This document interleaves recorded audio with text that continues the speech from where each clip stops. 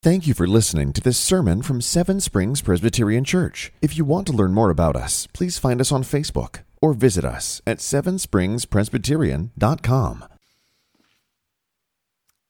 O gracious and most merciful Father, we give you thanks that in this dark world you have shed your light upon us, found in your word, that we might be able to see clearly the depths and depravity of our own hearts, the depths and depravity of this world in which we dwell, but the hope of salvation found in Jesus Christ. Lord, as we delight with our whole heart to be able to keep and understand your promises, that we would see that it is good as we walk through this weary land and face afflictions, that we might grow and learn of your love and compassion towards us. Lord, that we would see that your word is better than 1,000 pieces of gold or silver. That we would not live on bread alone, but every word that comes from the mouth of God. Fill us with your Spirit, that we might be able to understand your promises, be challenged to our hearts, to be able to fulfill and live out what you have called us to do of those who have put their faith and trust in Christ Jesus. And it's in his name we pray. Amen. Hear now the word of the Lord from Philippians chapter 3. I'll be reading from verse 12 unto 4 verse 1 to help us understand context. So hear now the word of the Lord from Philippians chapter 3 verse 12. Not that I have already obtained this, or am already perfect, but I press on to make it my own, because Christ has made me his own. Brothers, I do not consider that I have made it my own, but one thing I do, forgetting what lies behind and straining forward to what lies ahead, I press on towards the goal for the prize of the upward call of God in Christ Jesus. Let those of us who are mature think this way, and if in anything you think otherwise, God will reveal that also to you. Only let us hold true to what we have attained. Brothers, join in imitating me and keep your eyes on those who walk according to the example you have set in us. For many, of whom I have often told you and now tell you even with tears, walk as enemies of the cross of Christ. Their end is destruction. Their God is their belly, and they glory in their shame, with minds set on earthly things. But our citizenship is in heaven, and from it we await a Savior, the Lord Jesus Christ, who will transform our lowly body to be like his glorious body, by the power that enables him even to subject all things to himself. Therefore, my brothers, whom I love and long for, my joy and my crown, stand firm thus in the Lord, my beloved.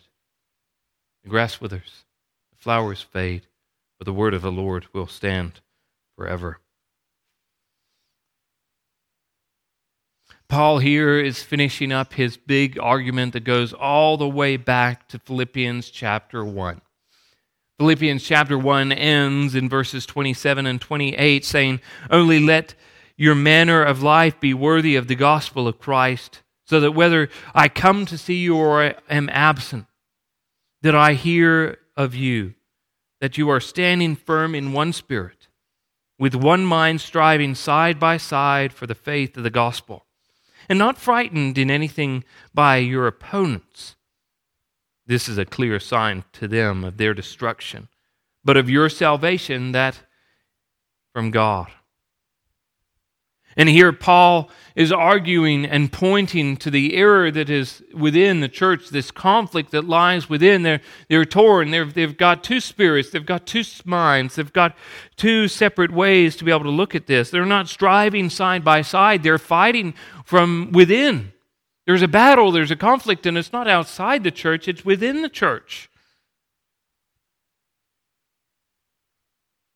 And his argument centers not about how to be able to resolve this by words that you speak, but he focuses centrally on Christ. Mainly, they are to be called not to be able to agree with this person or agree with that person, but to focus themselves on Christ, on what Christ has done. In Christ's humiliation, in Christ's exaltation, as found in the beginning of chapter 2, verses 5 to 11. The Christians should have that mind amongst themselves, that of Christ Jesus. The Christian's life should be shaped in two different ways, of Christ's humiliation, but also of Christ's exaltation. Now, throughout his argument, he has heavily focused on that first part, the humiliation of Christ. Now, he's hinted as he's gone through the second, as he's gone through in that second aspect of Christ's exaltation. Now, that does not mean that Christ's exaltation is not important, but it actually drives us in our humiliation, walking humbly, because we know that one day we will be exalted like Christ is exalted. As Christ says that whoever exalts himself will be humbled, but whoever humbles himself will be exalted. So Paul is connecting and telling this church in Philippi about having this mind of Christ, being united to Christ in their union to Christ.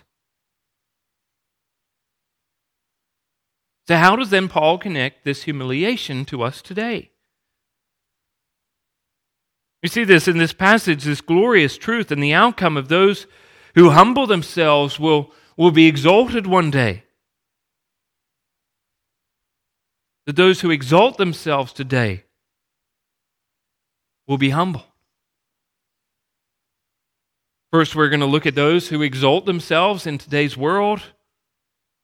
Or as Paul says, as he calls them, they walk as enemies of the cross. Now, throughout this time, Paul refers to these people that are enemies or outsiders or those who stir up conflict, and he doesn't necessarily specifically mention who they are. There's those who proclaim the gospel in chapter 1 that Paul rejoices that they're proclaiming the gospel, that they're not going through proclaiming the gospel because of their heartfelt desire, because of their love for Christ. They're doing it out of selfish gain.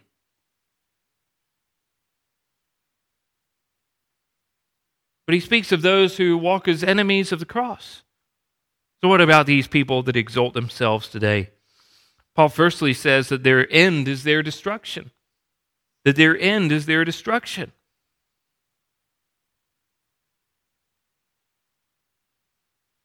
That in the end, these people who exalt themselves today, lift themselves up, walk as enemies of the cross, their end is destruction. They have actually an end.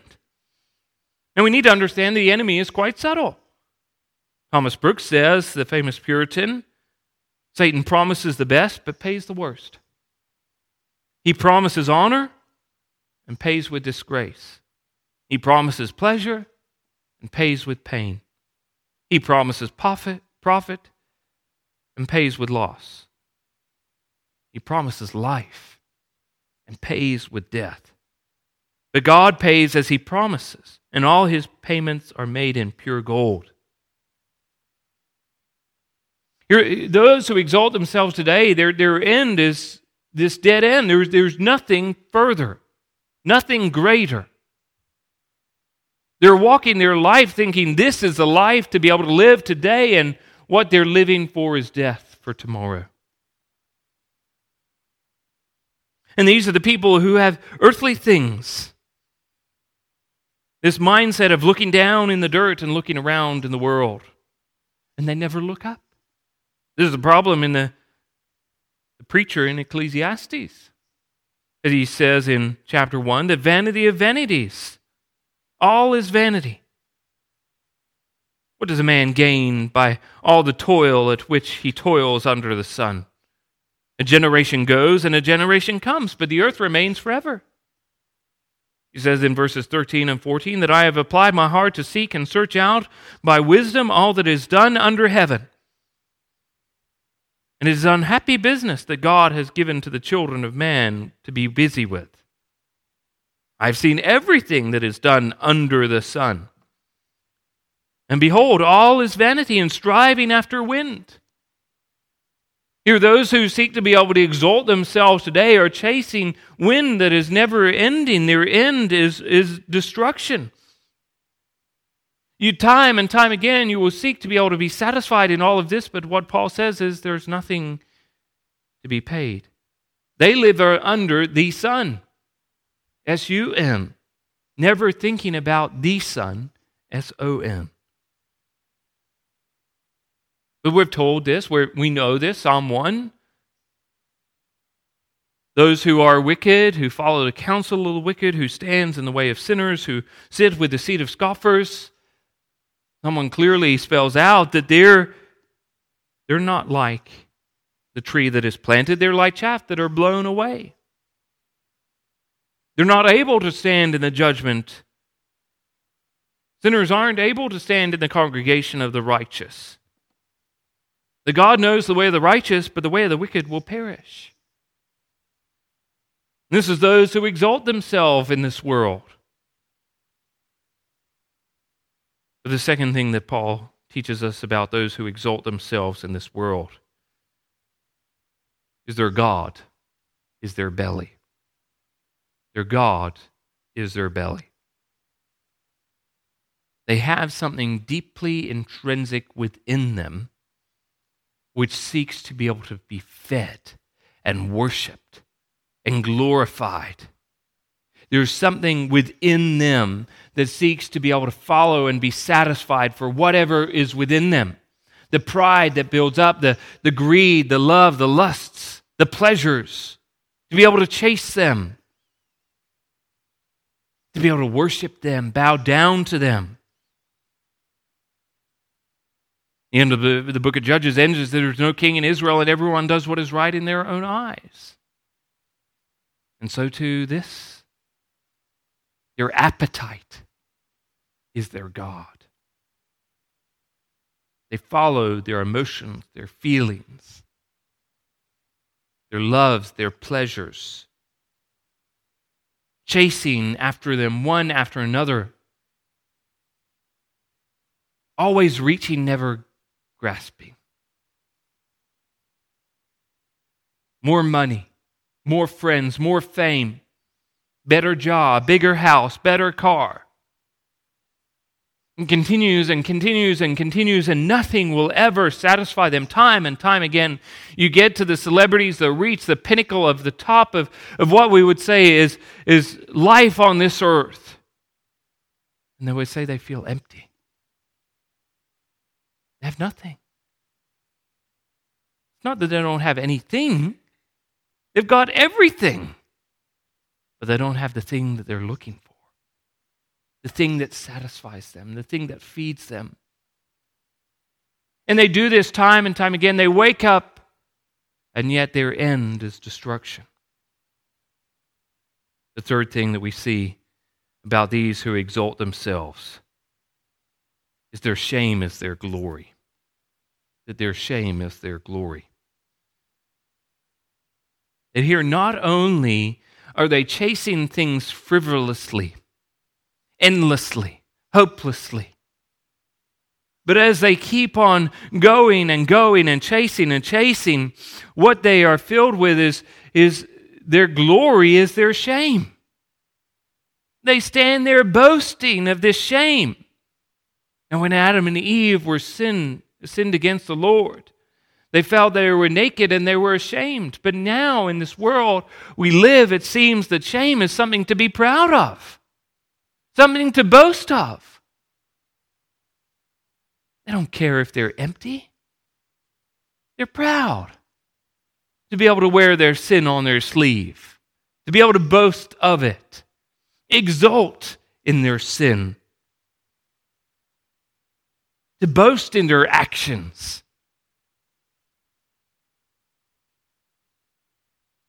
'Cause This is the world we live. Those who exalt themselves chase for themselves. But before we move on, we need to understand that this is us. The difference between people that end is their destruction, their God is their belly, their shame is their glory, is the grace of God. That's the only difference. That is the way that we would be walking. This is a life that we would be following. That is the only difference that separates us. Not because we're better, not because we're greater, not because we worked it out. It's because God showed His grace and His mercy to us. Ephesians chapter 2, verse 5 says, "But God, been rich in mercy, with the love that He loved us." Where were we? We were dead in our trespasses and sins. Our God was our belly. Our shame was our glory. Our end was destruction. And yet, because of God's mercy, because of His love,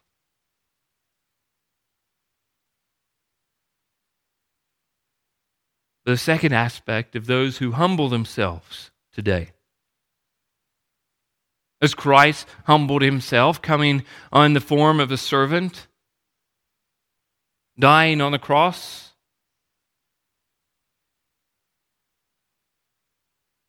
those who humble themselves are citizens of heaven.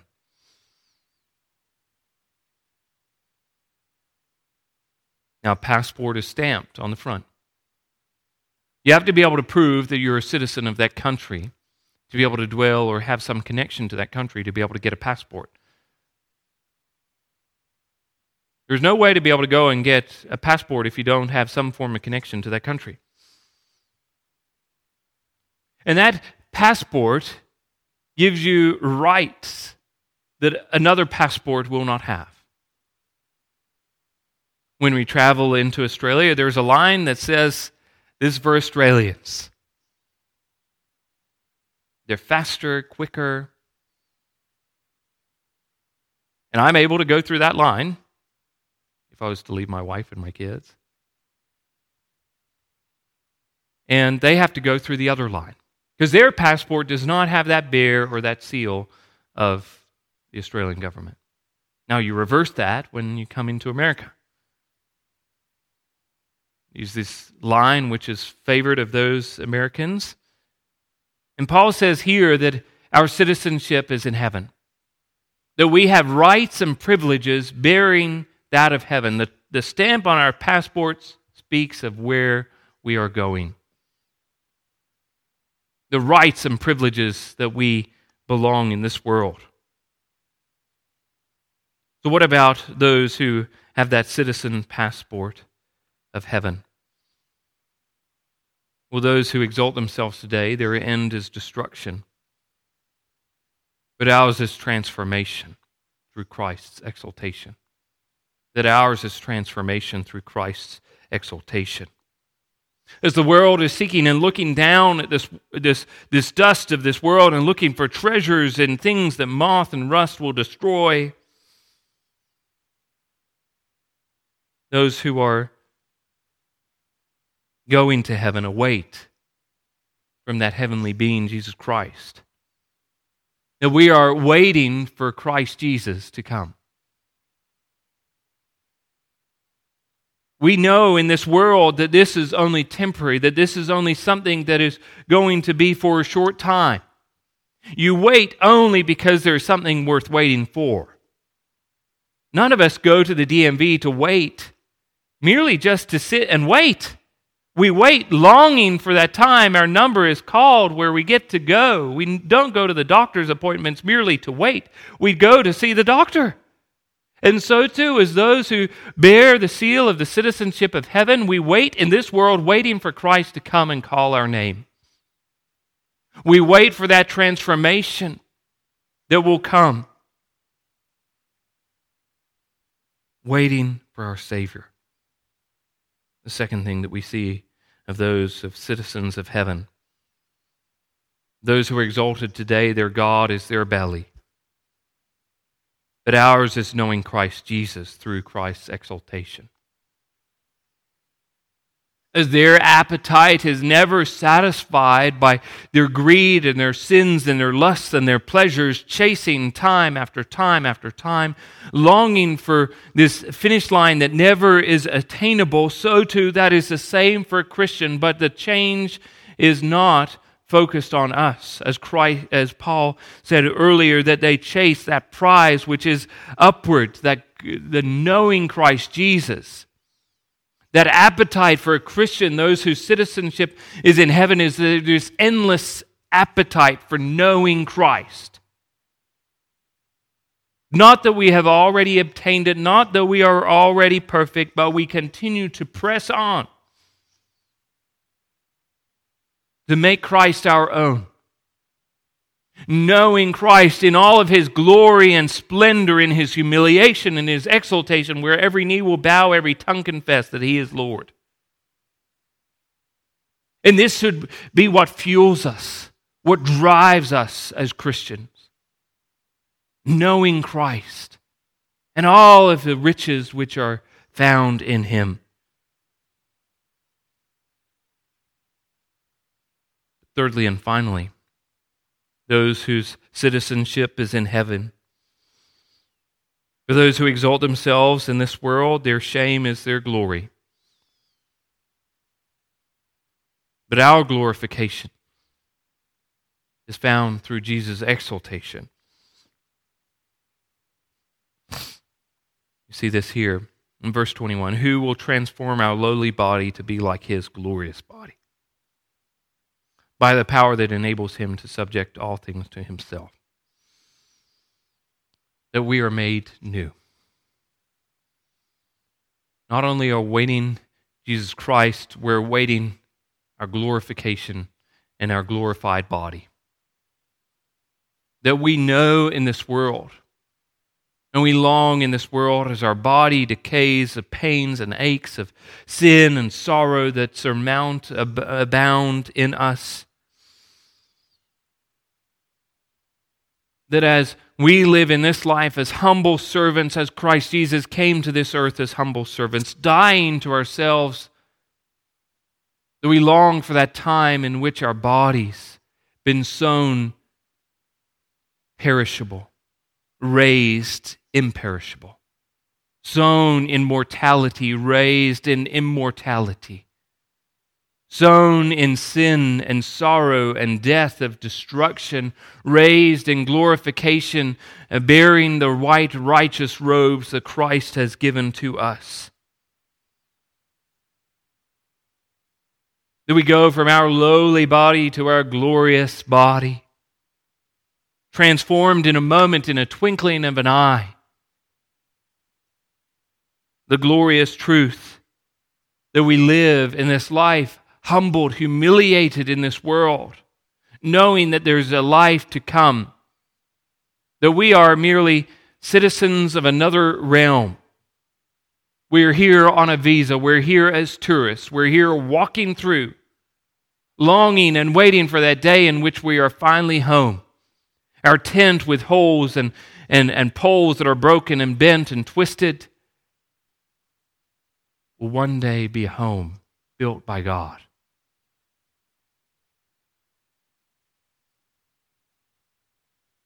But again, the only thing that separates us is the grace of God.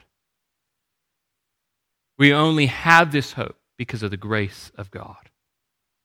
We have this truth because of what Christ has done through His humiliation, through His exaltation.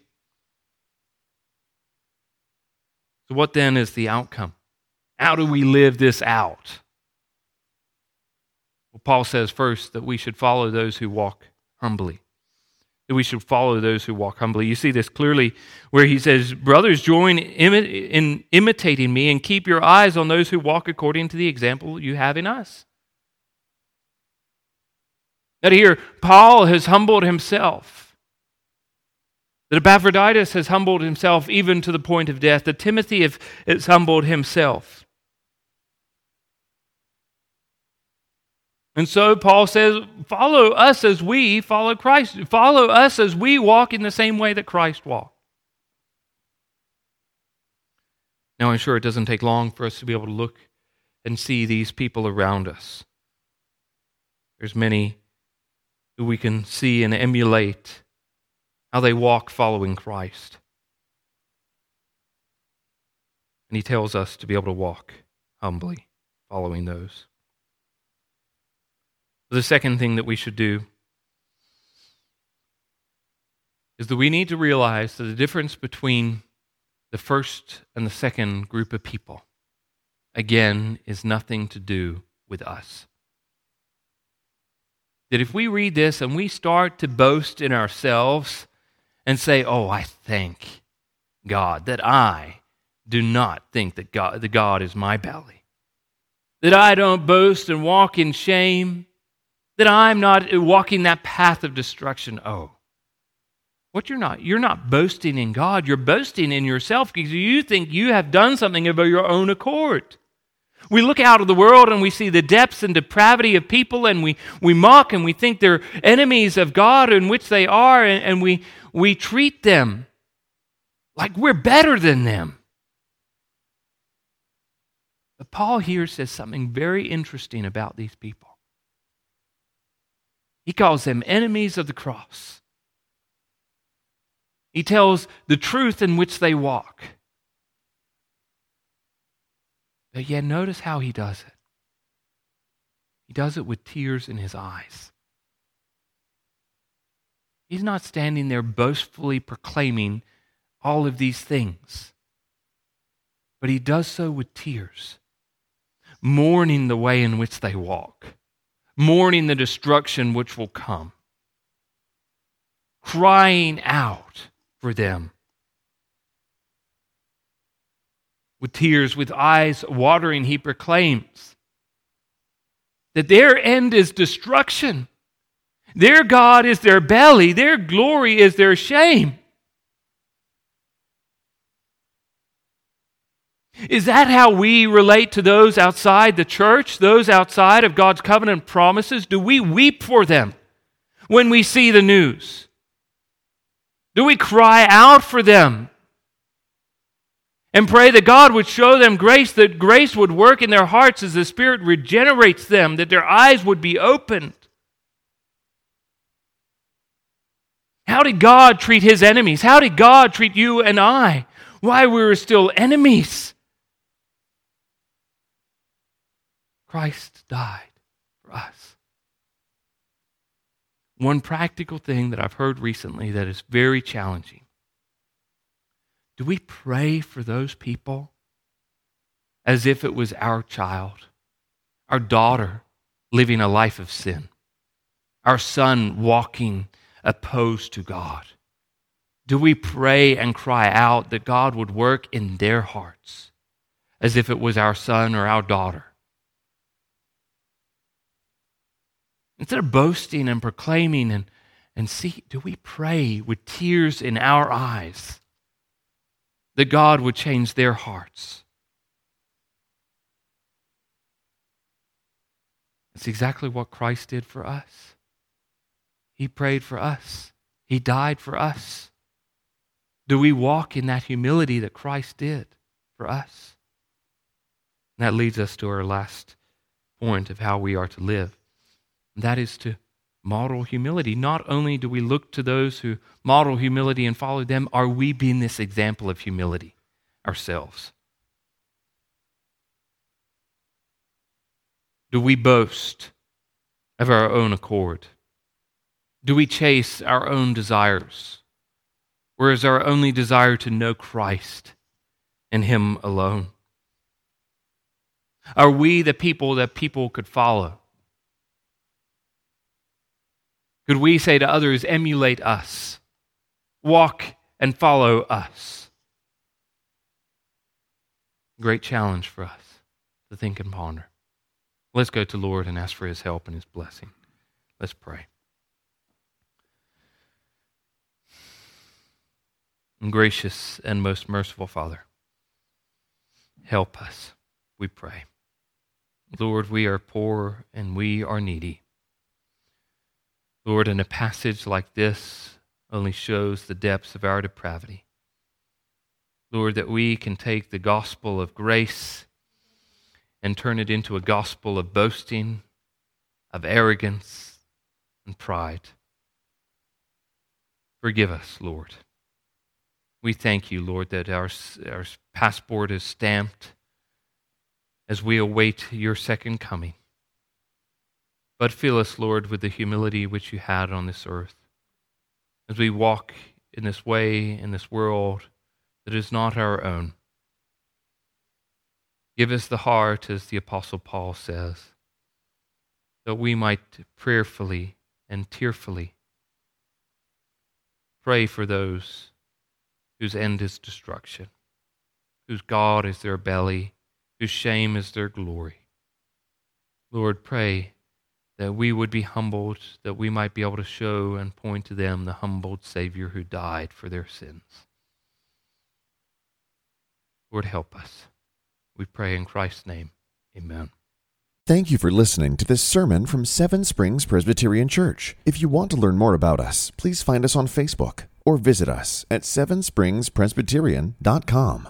Seven Springs Presbyterian Church began in 1874 and is a congregation of the Presbyterian Church in America located in Glade Spring, Virginia. Please join us for worship on Sunday at 10 a.m. and 6 p.m. For His glory and His gospel.